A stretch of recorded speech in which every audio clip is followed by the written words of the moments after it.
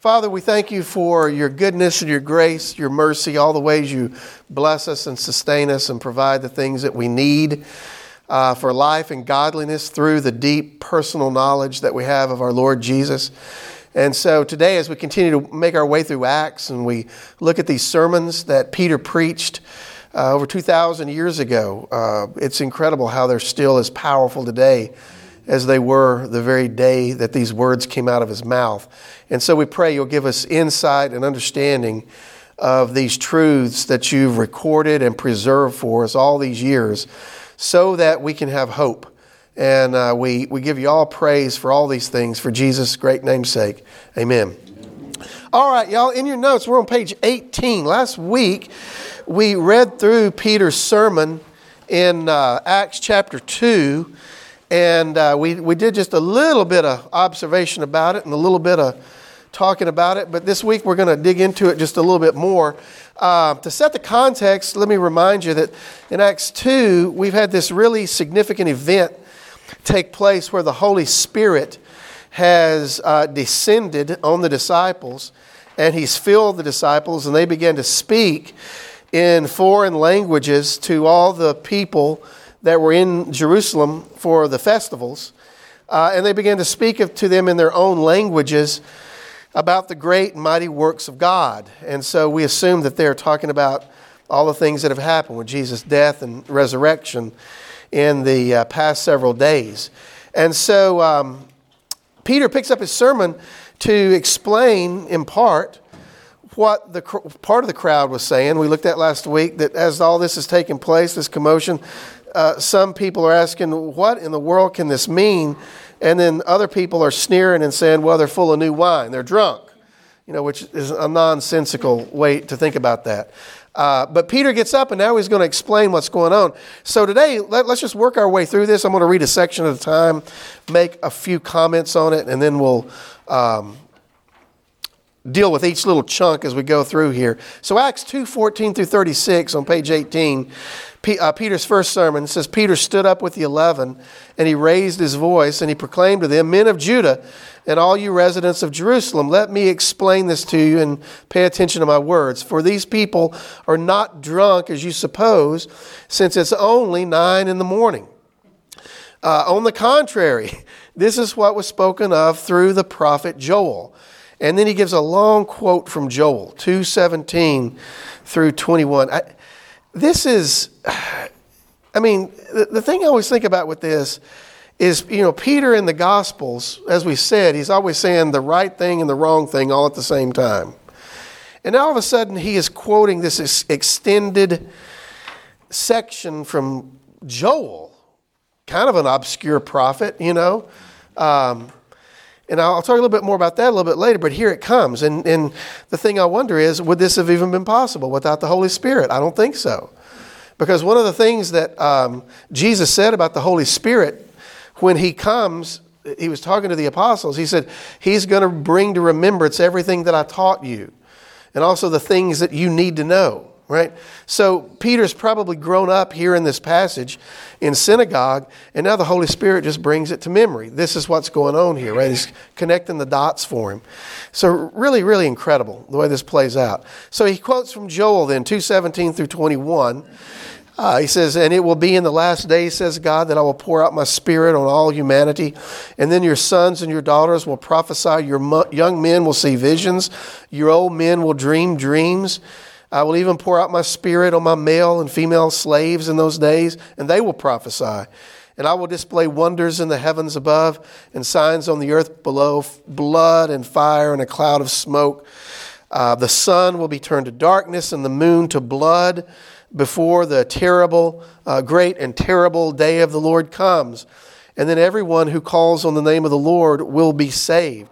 That is a quote from Joel chapter 2, verses 28 through 32, the prophet Joel in the Old Testament. And you can go back and read that in its larger context. It's really interesting because if you go back and you read that passage in Joel, the primary focus in that passage is about the coming of the day of the Lord, the great day of judgment that's going to come at the end of history, at the end of this present age. And the Jews were looking for this day to come. They had been looking for it ever since the mainline prophets began to prophesy about it. After Elijah and, then the what so-called classical prophets come on the scene, and you've got Isaiah and Jeremiah and Ezekiel and Joel and all the other prophets that are in the Old Testament, there starts to be this theme of the day of the Lord is coming, right? The day of judgment. And in many of the passages, the day of the Lord was symbolic, in a sense, of the coming destruction under the Babylonians, if you remember that from the Old Testament, when God had decreed that the people of Israel would be taken into captivity by the Babylonians. Solomon's temple would be destroyed. They would go into captivity, but the Lord would keep a remnant alive. And he started to talk about that as being the day of the Lord, the day of judgment that falls on Israel. But as time went on, that message expanded, and the day of the Lord started to look toward this final day at the end of history, which, by the way, the book of Revelation is primarily concerned about, all the events that surround the day of the Lord. And the basic idea there is a day in the future where the Lord God himself is going to tear the heavens open and appear in space and time and history. And it'll be the Lord Jesus himself. And as the book of Revelation tells us, not everybody's going to be prepared for that day, right? When it's finally revealed. And it's going to be a day in which the Lord brings judgment on all those who have not given their allegiance to him, to the one true God. But it's going to be a day of salvation for his people. And so that's what happens in Joel 2. Most of the chapter is about this judgment that's going to come on the godless and the wicked and the faithless. But there's also this promise of salvation that comes before. And this promise of salvation is what Peter touches on here, that in these last days, before this great and terrible day of the Lord comes, he's going to pour out his Spirit, and look at this, on all humanity. Everybody. And the idea there is, it's not just going to be on one people group. It's not just going to be for the Israelites. It's not just going to be for the descendants of Abraham, Isaac, and Jacob. It's not just going to be for the Jewish people. It's going to be on all humanity. And we actually see that in the book of Revelation when we see the great crowd in heaven that's been redeemed from the earth. And they're from every tribe, nation, language, and tongue, right? From all the different people groups. And so here we see that forecast in Joel. And the key word there is this pouring out of the Spirit. And notice what they're going to do when the Spirit is poured out.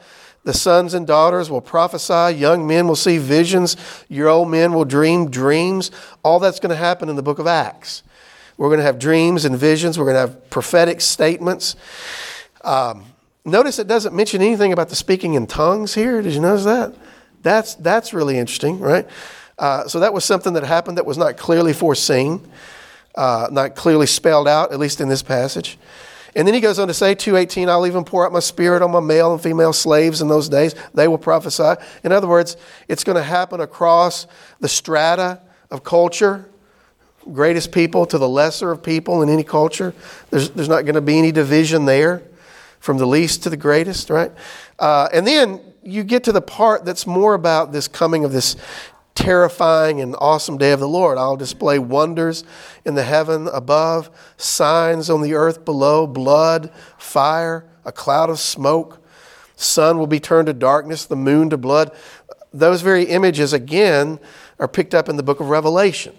And we get a lot of imagery about the blood, the fire, and the smoke. In fact, y'all probably remember all of the judgments that take place in Revelation have some part of those elements in it. Blood, fire, and smoke. You see that all over the place. The sun will be turned to darkness, the moon to blood. That's repeated over and over in some of the passages about the end times. And notice, all this is going to happen before the great and remarkable day of the Lord comes. And then he says this, everyone who calls on the name of the Lord will be saved. Right? Now, there's two things in this passage that sets the stage for everything else. Number one is the giving of the Spirit, right? Spirit's going to be poured out on everybody. But then the kind of inherent promise in this is everyone who calls on the name of the Lord will be saved. And those are the two themes that Peter is going to pick up in this sermon and then kind of drive those home, right?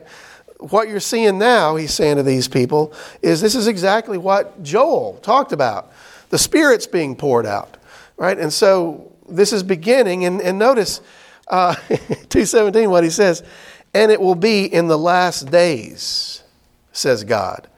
So what Peter's saying here is what we're seeing are some of the events that the prophets have prophesied about as the last days.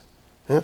One of the questions I get all the time is, Stacy, do you think we're living in the last days, in the end times? I'm like, yeah, absolutely we are. Oh, I knew it. And then I say, yeah, but we've been there ever since the day of Pentecost, 2,000 years ago.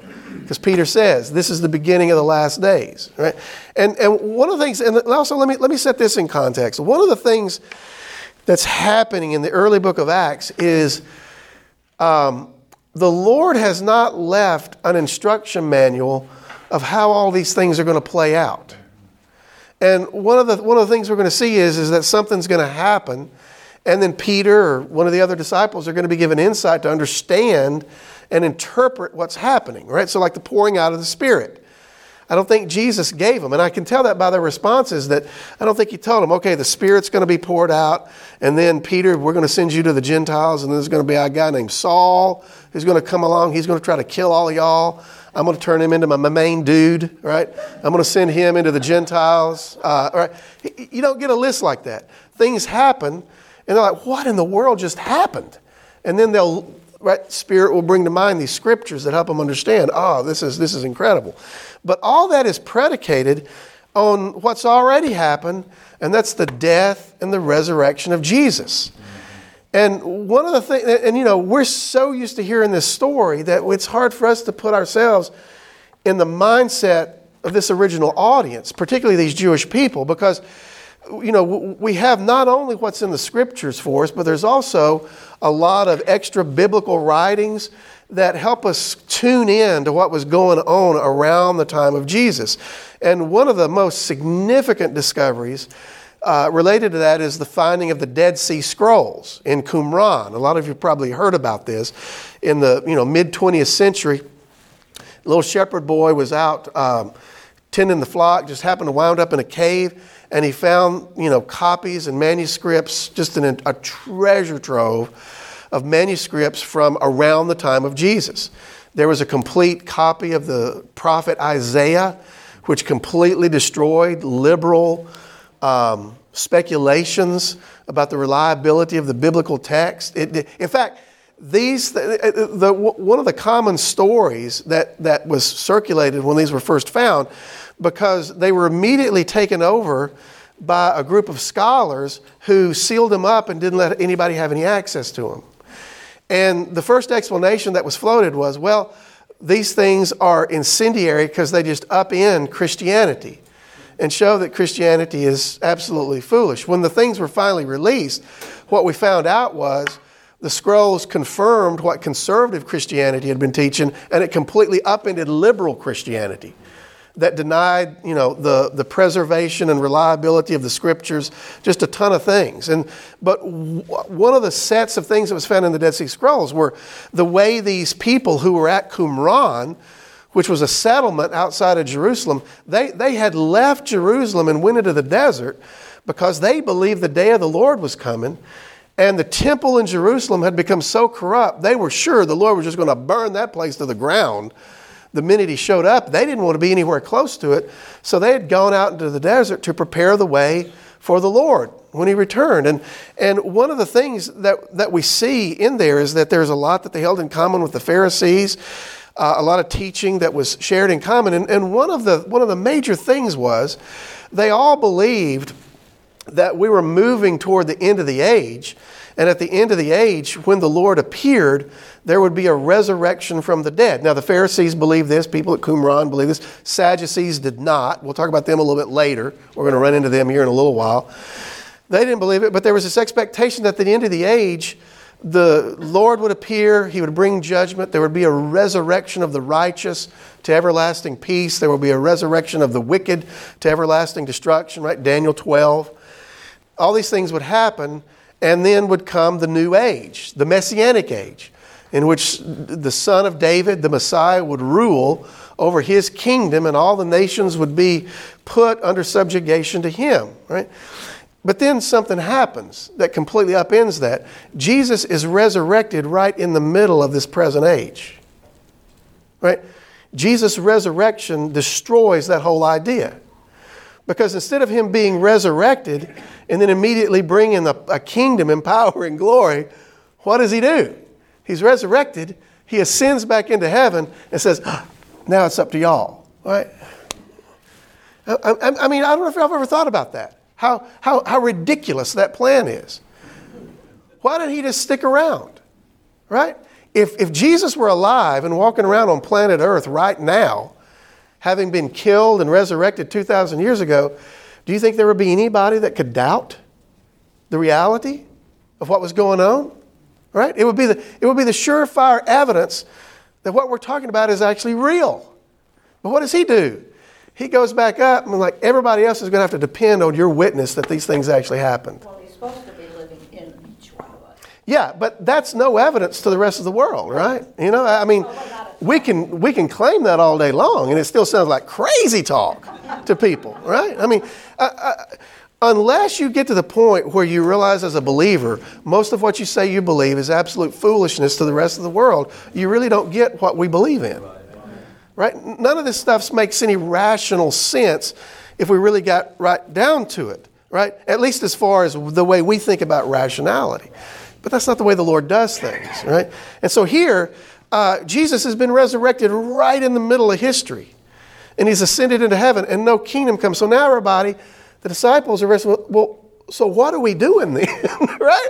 I thought that was the plan. And let me just say this. This is so important. There is nothing that gets in the way of our understanding of Scriptures more so than what we think the Scriptures are saying. Absolutely. In other words, our own interpretations, right? If every time we open our Bible and you read it and you don't come away with, oh, wait a minute, I think I've been reading that wrong, then something's not working right. Right? There needs to be this self-critical evaluation of what's taking place. And that's what Jesus is taking these disciples through.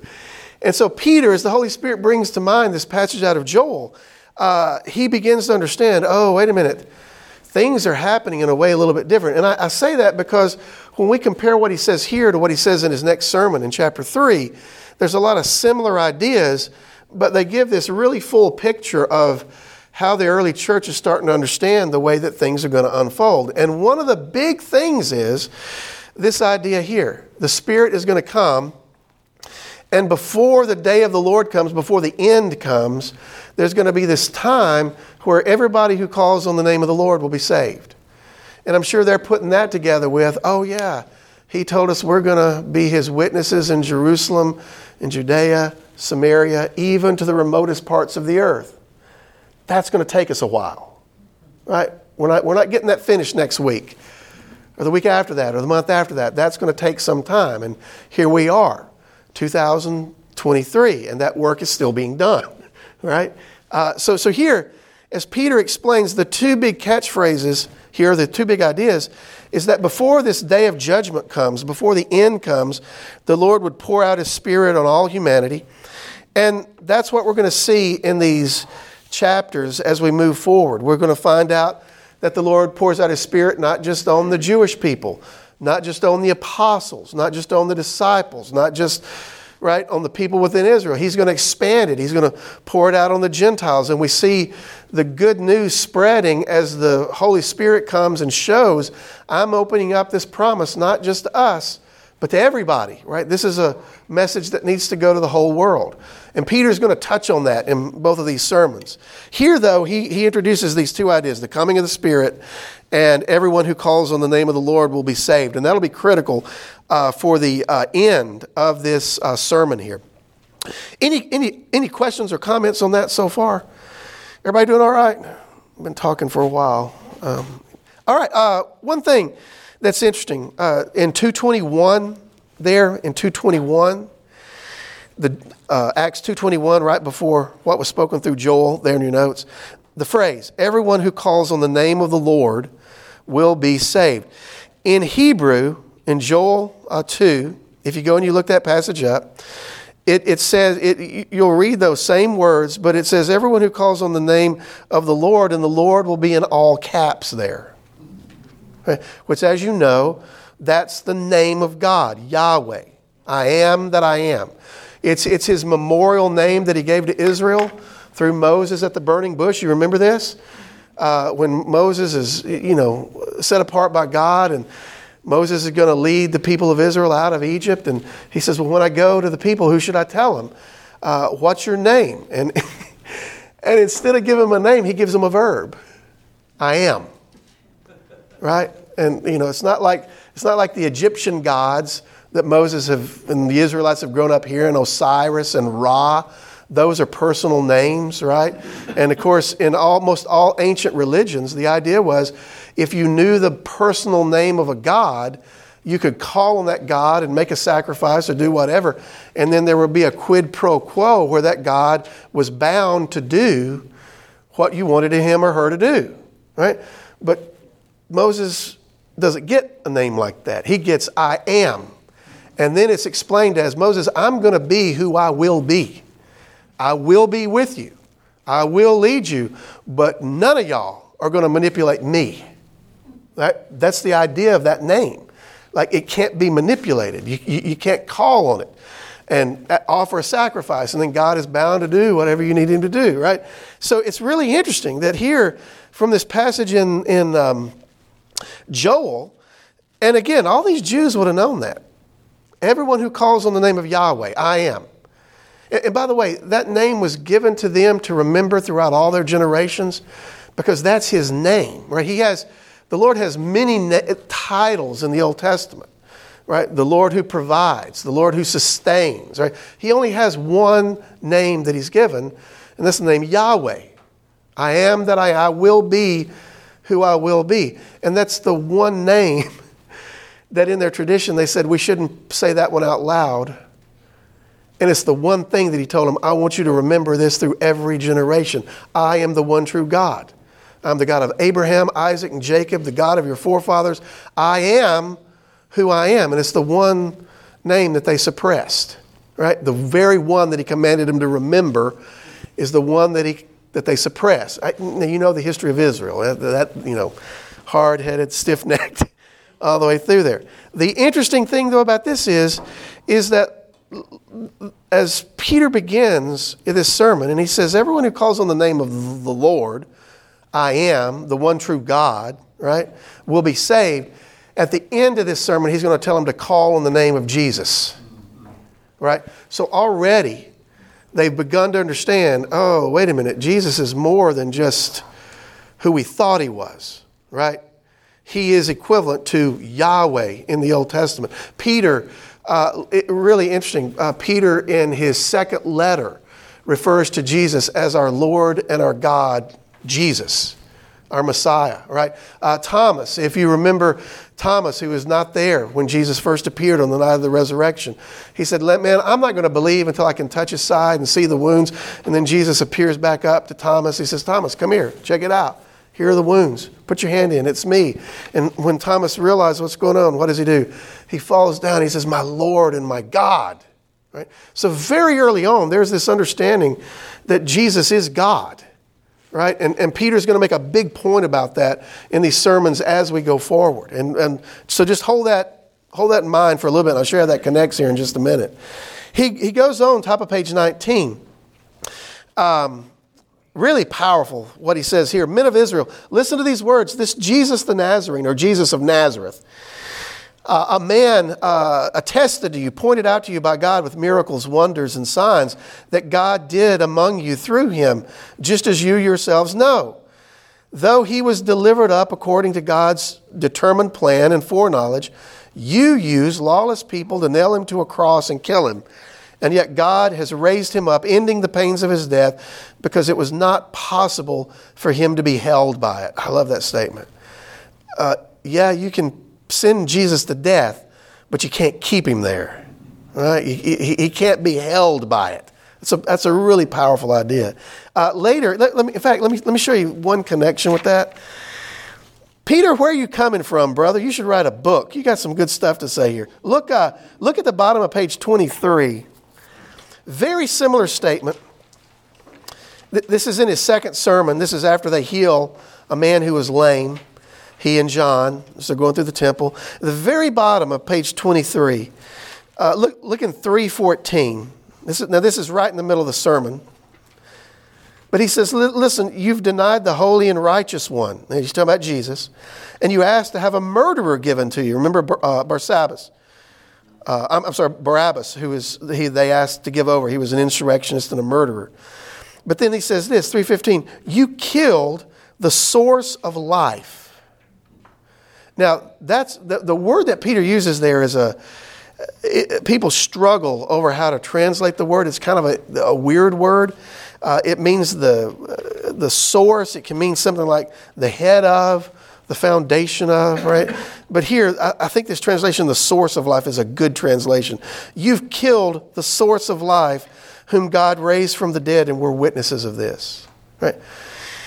And that's a power. Jesus is the source of life. Right? Everything that was created, as we saw, I talked about last week, I think, by Him, through Him, and for Him. Everything that now exists has its origin in Him. Right? He is the source of life. He is not dependent on something else for His life. He is life. You understand what I'm saying? I don't know how you get your mind around that. Those words come out of my mouth and I have no idea what I'm talking about. Right? He is not like us. You and I are dependent on Him for life. Everything that exists is dependent on Him for life. Hebrews says that He is now upholding all things by His powerful word. Right? So here, Peter and them, as they're starting to understand how everything comes together, he accuses these people who have begged for Barabbas instead of Jesus. You've killed the source of life. But it wasn't possible for Him to be held in death. Right? So notice he's starting to put the blame squarely on them. Also, a really interesting thing, there's a sense of accountability. In 2:22, right, Jesus performed all these miracles and wonders and signs that God did among you through Him, just as you yourselves know. Notice, and this is a subtle thing that Peter's going to do a little bit later. Notice he doesn't say that Jesus just did the miracles, but that God did the miracles through Him. You see that? He did them through Jesus. And that's going to be important because later Peter and John are going to do some of the same types of things that Jesus did, healings and miracles. And it's really important now that we see that they're done through them, not through their own power and authority, right? And we'll talk more about that a little bit later. Verse 23, really great statement. Though He was delivered up according to God's determined plan and foreknowledge, right? So everything that happened was the plan that God had determined would happen before any of it happened. Wasn't a mistake, right? And in fact, later in the New Testament, we get the sense that everything in human history had been moving toward this point. Right? Everything had been put in place to move to guide us to get to the crucifixion and resurrection of Jesus.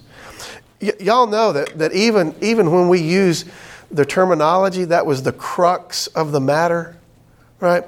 And people we don't use that terminology a lot. It used to be an old thing, right? But when you talk about the crux of something, that's like the central thing that everything binds together in. Right? It's the key thing that helps you understand everything else. That word is Latin for cross. Yeah. It's the crux. Literally where everything comes in. That's the death and the resurrection of Jesus. That's the thing that gives meaning and significance to everything that's happened in human history and also helps us understand what is going to happen. Right? And so Peter here makes the point that all that was according to God's predetermined plan and foreknowledge. It wasn't something that happened by chance. There's no such thing to begin with, right? But this is something that God had been planning for. But at the same time, and the Greek is very forceful there. I think this particular translation take some of the sting out of what Peter says next. He says very specifically, and you crucified and killed him by the hands of lawless men. Right? God has delivered him up according to his plan, but you're the one that crucified him. Right? And I love this statement because it gets into that, and y'all, we're not going to get into this today, but it gets into that, that swirling mix of stuff that people get all bent out of shape about in terms of God's sovereign oversight of all things and human responsibility. Where does one begin and the other end, right? So here is God's plan being worked out, but the people that actually work out the plan are not innocent because what they did was still evil. You follow what I'm saying? God had been working toward this, and the Jews did it, and they're not able to say, well, that's what God planned, so I guess we're off the hook. Now, Peter puts them squarely on the hook, right? This was God's plan, but you crucified him at the hands of lawless men, right? Now, and it ain't even got as bad as it's going to get, right? He's putting them, he's laying the hook out there. In just a minute, he's going to set the hook. If you've ever done any fishing, he's going to set it deep and rough, right? So here, notice Jesus has been delivered up according to God's plan. You're the ones who've crucified him and killed him, but God raised him up, ending the pains of his death. It's not possible for him to be held by it. And then he gives some proof of that out of the Hebrew Scriptures. Acts 2:25, on down to the end of the page there. He says, David says of him, I saw the Lord ever before me. Because he's at my right hand, I will not be shaken. Therefore my heart was glad and my tongue rejoiced. Moreover, my flesh will rest in hope, because you will not leave me in Hades or allow your Holy One to see decay. You have revealed the paths of life to me. You will fill me with gladness in your presence. That's a quote from Psalm 16, 8 through 11. Psalm 16, 8 through 11. This is one of the first Psalms that Peter's going to quote, right? He's already quoted from the prophets, Joel. Now he's quoting from the Psalms. And I'll remind you that in Luke 24, we looked at right before, on the night of his resurrection, Jesus had told the disciples and explained to them everything in the law of Moses and the prophets and the Psalms that must be fulfilled about him. And that's what Peter is starting to do here. He's quoted one of the prophets. He's quoted one of the Psalms. He's going to quote another one here in a minute. And then his next sermon, he's going to go to the law of Moses to show how Jesus has fulfilled these things that were written about him. And the really interesting thing to me in all this is, apart from that Joel passage, that one you might expect, none of these are things that you'd expect them to be quoting from. Yeah. None of these are the big passages, right? You can go to Isaiah 53, and in Isaiah 53, you have a prophetic insight, presight into both the crucifixion and the resurrection of Jesus. He doesn't go there. Well, he doesn't say Messiah there. He just says servant. There we go, right? So they didn't have, that had to be revealed later. Yes, right? So, and that's the key. They're picking these Psalms, have these key words in them that fit with the message that Peter is really trying to drive home. And the great thing is, there's a treasure trove in the Old Testament of passages that clearly point to Jesus and these events. And as the Holy Spirit brings them to mind, some of them seem like they come out of nowhere. This one, though, is specifically two things. Notice in the first couple of verses, it talks about the confidence, right? I saw the Lord ever before me. Because he's at my right hand, I'll not be shaken, right? But then the more important thing, or the more central thing here, is moreover my flesh will rest in hope, because you will not leave me in Hades, or allow your Holy One to see decay. Hades, that word in Greek, is basically synonymous with the Hebrew word Sheol, that you've probably seen before in the Old Testament, particularly in the Psalms, and that's just the grave. It's just the place of the dead. It's where the body goes after someone dies. And that's a really complex topic too. But here in this context, I think most of the people that are hearing Peter would have understood this as just a reference to the grave. And particularly that he's not going to allow the Holy One to see decay, right? Jesus' body was not put in the grave and it stayed there and decayed back to dust. Instead, he was resurrected, right? His body was brought back. And as he brings it back, you'll fill him with gladness in your presence. So Psalm 16, it's got the key words that Peter needs, particularly the things about not abandoning him. And that's the very thing he picks up in the very next statement. This is the point he's making. 2:29, he says, brothers now, and notice how he says brothers. Now he's drawing him in closer. Brothers, I can confidently speak to you about the patriarch David. He is both dead and buried, and his tomb is with us to this day. So he's saying, listen, David couldn't have been talking about himself there, right? He couldn't have been. Instead, this, 2:30, since he was a prophet. Look at that. Who's he talking about? David. David is a prophet. It is really interesting, even in the Old Testament, David functions, although he's not given these titles, as clearly as the great king, the Messiah, the anointed one. He functions as a priest in a way that he should have been killed for, but the Lord lets it slide. And in here, he's a prophet, right? The key things out of the Old Testament, right? So here, Peter calls him specifically a prophet. Again, I've read books that they want to make this case that the Psalms are not prophetic in any nature whatsoever. Here, Peter says David was a prophet, and the things that he wrote, part of them were prophetic. I'm going to side with Peter. I'm going to think Peter knows more what he's talking about than what the modern liberals do, who probably couldn't change the oil in their car, from what I can tell from reading the rest of the things that they say. Here, very clearly, he said he was a prophet, and he knew that God had sworn an oath to him to seat one of his descendants on his throne. And seeing this in advance, he spoke concerning the resurrection of the Messiah. There's the word. Seeing this in advance, he spoke about the resurrection of the Messiah. He was not left in Hades, and his flesh did not experience decay. God has resurrected this Jesus, and we are all witnesses of it, right? So here is a psalm that has all the key words that Peter needs to make the point that he's making. And I have no doubt that as David wrote these words originally, he is probably not clearly foreseeing how all this is going to come into play. He's writing very poetically about his own experience as the king of Israel and how the Lord is going to deliver him. But that becomes more escalated when we apply it to Jesus. And one of the things that we see is that many of the things that were written in the Psalms that were poetic and somewhat symbolic, they become more literal and pronounced when we see Jesus, in a sense, fulfilling these words, filling these words out. Actually taking root very literally in the things that happened to Jesus. And so that's the point that Peter makes here. That, even David, as a prophet, knew that this was going to happen, right? Had some idea of some of these things that were going to happen. And particularly, what he says there, that he had sworn an oath. You see that? To him to seat one of his descendants on his throne. That is a reference to 2 Samuel 7. You can write that in your notes. It's 2 Samuel 7. Even more specifically, that's a reference to Psalm 132:11.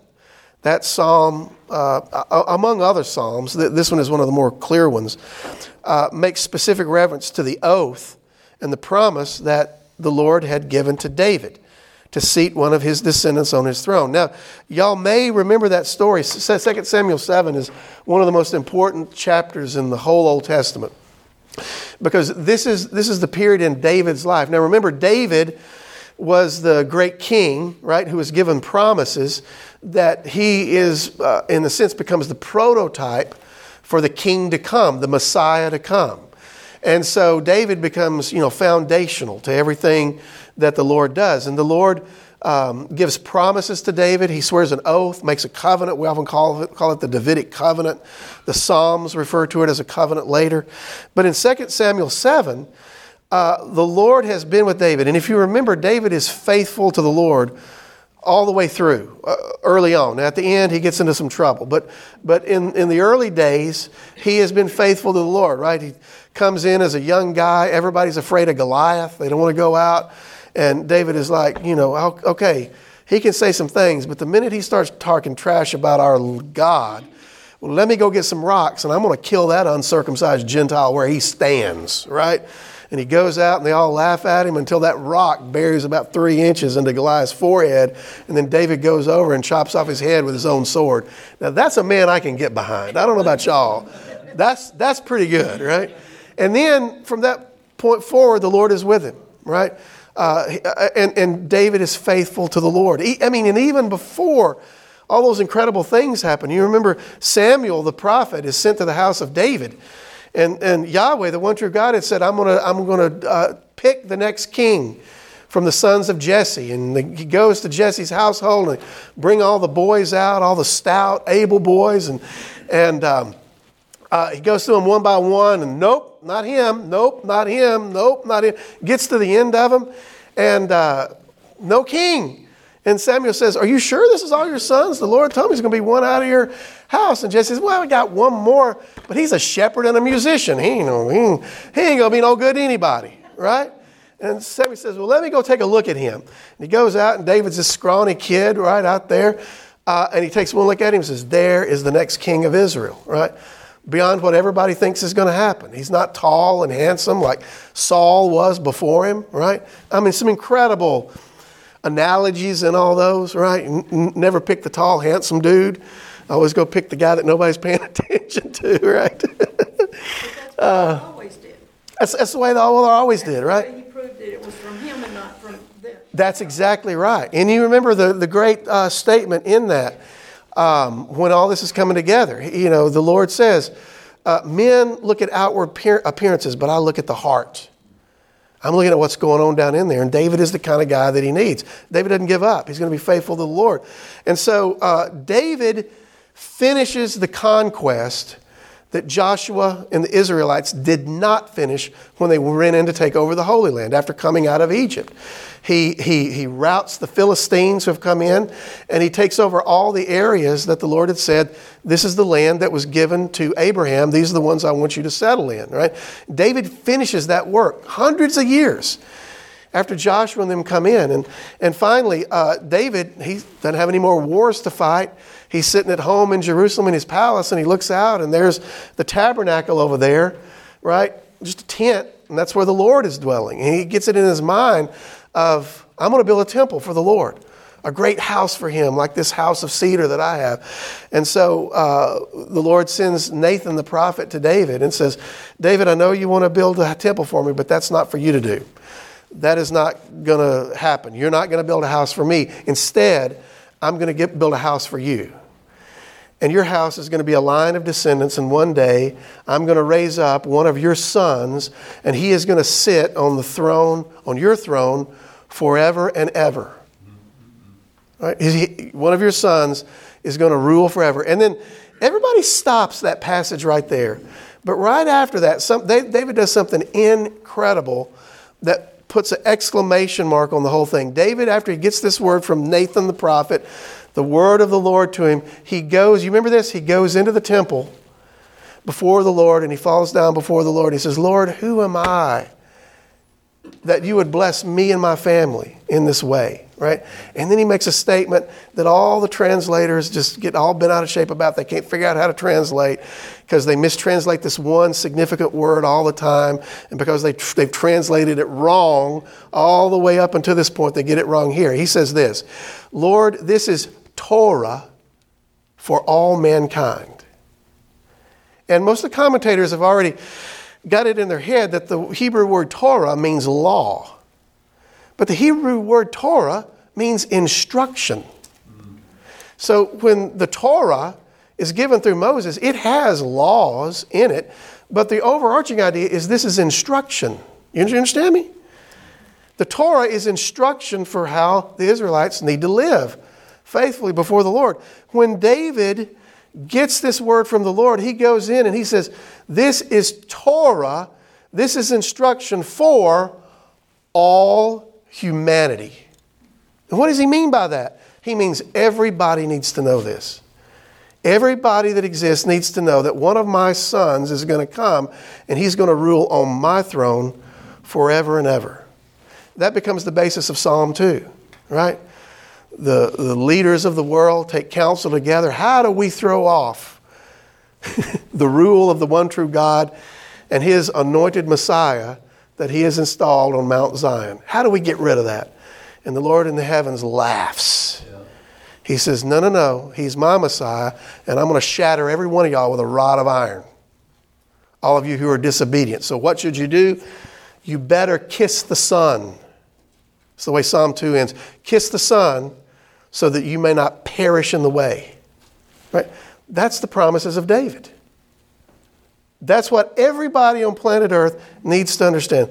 Let me ask you this. How do you think it would affect world politics if every leader in the world lived with the understanding and accepting the idea that there is a son of David who is coming with a kingdom that will never end, who is going to rule forever? Right? That would probably change quite a few things. Instead, we're in Psalm 2. We're trying to cast those fetters off. We're trying to do our own thing. We don't want that, right? And so here, that's the oath, right, that the Lord had made to David to sit one of his descendants on his throne. And the whole forever language, that's the issue. This is the problem that nobody had solved. And David even meditates on this in several of the Psalms. How can one of my sons rule on my throne forever? Last time I checked, we're all going to die. So how can you have somebody who's going to live forever and rule on my throne? And this is what the resurrection explains. Jesus has been resurrected from the dead, never to die again. He can't be held in death's grasp. You can't ultimately kill the source of life and keep him there, right? So here, in fulfillment of the promises that the Lord had made to David, you now have Jesus who's raised from the dead. And notice the conclusion here, Acts 22:33. And by the way, this whole Jewish audience would have known this. They would have grown up their whole life hearing about the teaching of Moses and the promises given to Abraham, Isaac, and Jacob, and the promises given to David. I mean, that was their great hope for the Messiah, that he's going to come, he's going to destroy the enemies of Israel, and then we're going to be elevated to be preeminent and rule over all the other nations. That's what they were all looking for. And that is going to happen, but not yet. And that's what Peter and them are starting to explain and to understand themselves. Acts 2:33, look at this. This is so good. Oh, this is really good. Therefore, since he has been exalted to the right hand of God and has received from the Father the promised Holy Spirit. Notice, Jesus is exalted to the right hand of God. Jesus, has received from the Father the promised Holy Spirit. Jesus, has poured out what you both see and hear. Everything that's happening today is because of Jesus. You follow me? Everything. God working through Jesus, even in the present day there. Verse 2:34, for it was not David who ascended into the heavens, but he himself says, the Lord declared to my Lord, sit at my right hand until I make your enemies your footstool. Therefore, let all the house of Israel know for certain that God has made this Jesus, whom you crucified, both Lord and Messiah. There's the two critical titles. Lord. He is Lord over all things. He's also the Messiah, the King, the anointed King, right? And in fact, from here on out, that title, Lord, it is the most used title of Jesus in both Luke and Acts. Lord. Yeah, it's used twice as many times as the term Christ, which means Messiah, right? That's not his last name. Christ means the Messiah, the anointed one. So this becomes very significant in Luke and in Acts. And also, notice, I love this reference because he quotes from Psalm 110. That's the quote, the Lord declared to my Lord, sit at my right hand until I make your enemies your footstool, right? That is the very verse that Jesus used to shut up the scribes and the Pharisees and the Sadducees at the end of his earthly ministry. You remember they'd come to him asking him questions, trying to trip him up. Should we pay taxes to Caesar? Sadducees come to him. They don't believe in the resurrection. So they try to get him embroiled in this ridiculous question about the resurrection, and a woman who's been married to 7 husbands. Well, who will she be married to in the resurrection? And Jesus sets them up by saying, you're stupid because you know neither the scriptures nor the power of God. right? And I love that because he just calls them out. You don't know what you're talking about. You're idiots, right? I'm still searching the Gospels to find that meek and mild Jesus that we see in all the pictures. He's got on something that resembles a woman's robe. He's got too much product in his hair. He's kind of glowing. You know what I mean? I have not seen that Jesus anywhere in there. Now, I will say, he is merciful and he is tender to those who are on the down and outs. But man, you come against him acting like you know what's up, he is going to shred you up one side and down the other. And that's what he does to all the religious authorities, right? Because if there's anything that Jesus hates, he hates religion more than anything else, right? Man-made rules and stipulations that people think somehow lead people to God. Jesus just dismantles all of that, right? And so here, this is the very last thing that he brings up. After they've tried to question him, he says, okay, those are some good questions. Let me ask you a question. How is it when David says in Psalm 110 here, he says, the Lord declared to my Lord. And again, they would have known the Hebrew of this. In the Hebrew, it's this. Yahweh has declared to my Lord. Right? So this is David talking. And as David talks, he's saying that Yahweh, the one true God, has made this declaration to my Lord. And then Jesus raises this question. Everybody knows that this psalm is talking about the Messiah when he comes as the son of David. He is the second Lord there. How is it David can call his son, who is the Messiah, his Lord? Because that's not something they did in that culture. The Father was always greater than the Son, right? In terms of honor and status and so forth. So how can David call his own son his Lord in that? Right? Checkmate. They don't know how to answer that. Oh, we didn't think about that one, right? That seems like a kind of an odd quirk, an odd thing to pull a big deal out of. But that's the very thing that Jesus draws on. And now Peter repeats, saying that the Lord has declared to my Lord, sit at my right hand until I make your enemies your footstool. In other words, y'all, everything I'm talking about is Jesus is the fulfillment of all these things that we've been looking forward to. He is Lord because he has died and he's been raised from the dead, and he is now at the right hand of God, which, by the way, as you probably know, that's the place of power and authority, to be at God's right hand. That's the person who kind of oversees everything. It's also in ancient courts. The person that was at the right hand of the king, that was the person that usually had the power and authority to execute what the king wanted to have done. Right? To be at the right hand of any king was to be in a place of power and oversight and authority.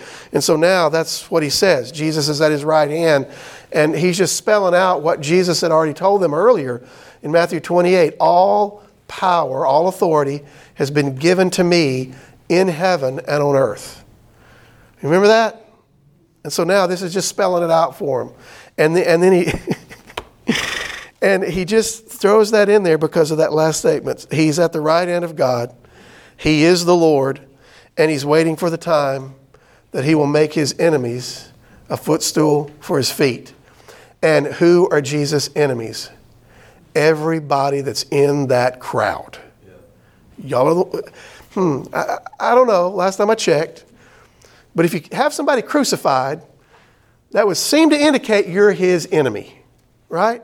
And we know that because of their response. So look at this. Now, we talked about this a little bit last week. Top of page 21. Now, when they heard this, they came under deep conviction. They were pierced to the heart. That's what Luke says there in the Greek. And that's so much more powerful. They were pierced to the heart. It's like an arrow, right? Spear shooting right through to the core of who they are. They're pierced, and they said to Peter and the rest of the apostles, brothers, what must we do? Verse 238, repent, said Peter to them, and be baptized, each of you, in the name of Jesus Christ for the forgiveness of your sins, and you will receive the gift of the Holy Spirit.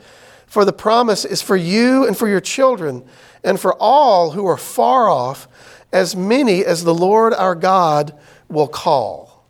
See that? And by the way, notice how all those titles are just put together there. Earlier, as I said in Joel 2, everyone who calls on the name of the Lord will be saved. Who is the Lord? Peter just told us. Through his death and resurrection, Jesus has been, right, certified as both the Lord and the Messiah. But then he ties that in with, for as many as the Lord our God will call, right? And so this is starting to develop some of the teaching that Jesus himself gave in the Gospels. You remember at one point the disciples come to him and say, in fact, I think it's maybe even Thomas. Don't quote me on that.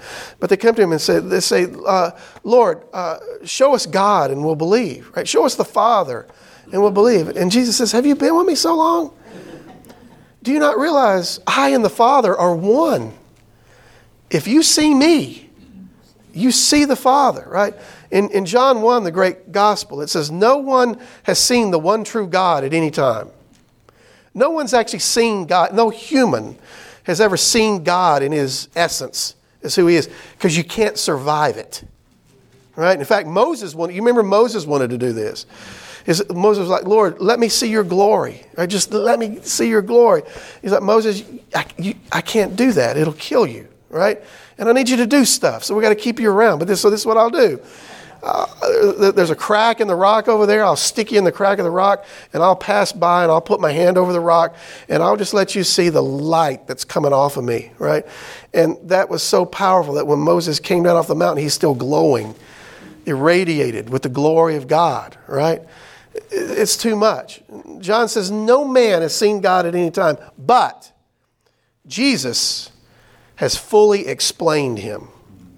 If you see Jesus, you've seen the one true God, right? And so these things are starting to be tied together in the minds of the disciples here. And Peter, very clearly, he's picked up on that at this point, right? And also notice, again, to call on the name of Jesus. That's to call on the name of the Lord.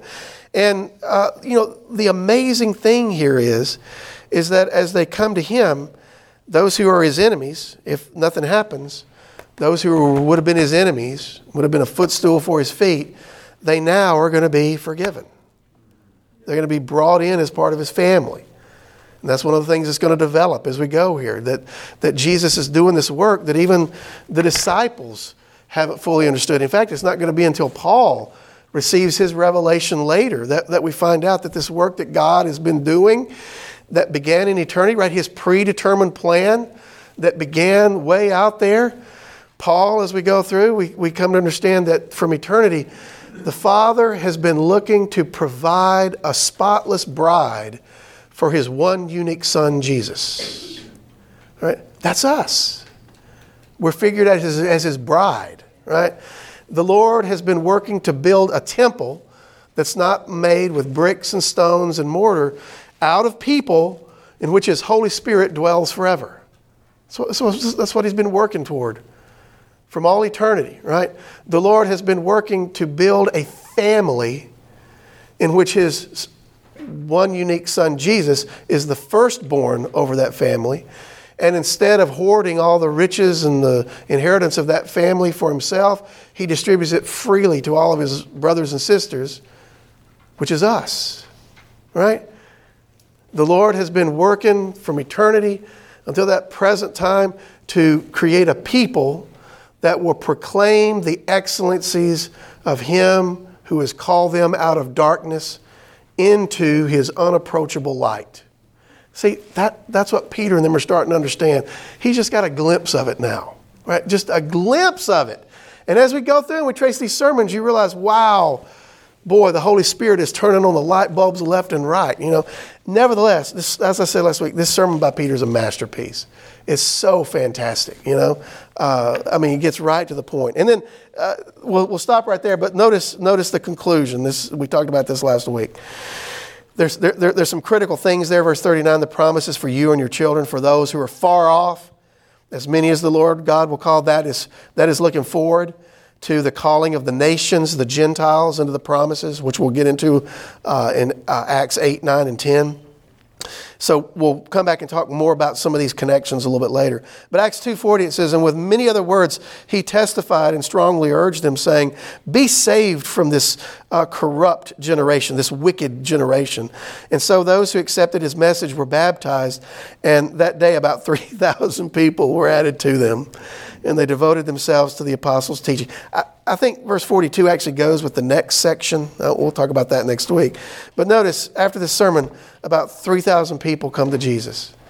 That may be more people coming to Jesus than Jesus brought during his entire earthly ministry, based on what we've heard earlier. Right? Most people have left, gone aside.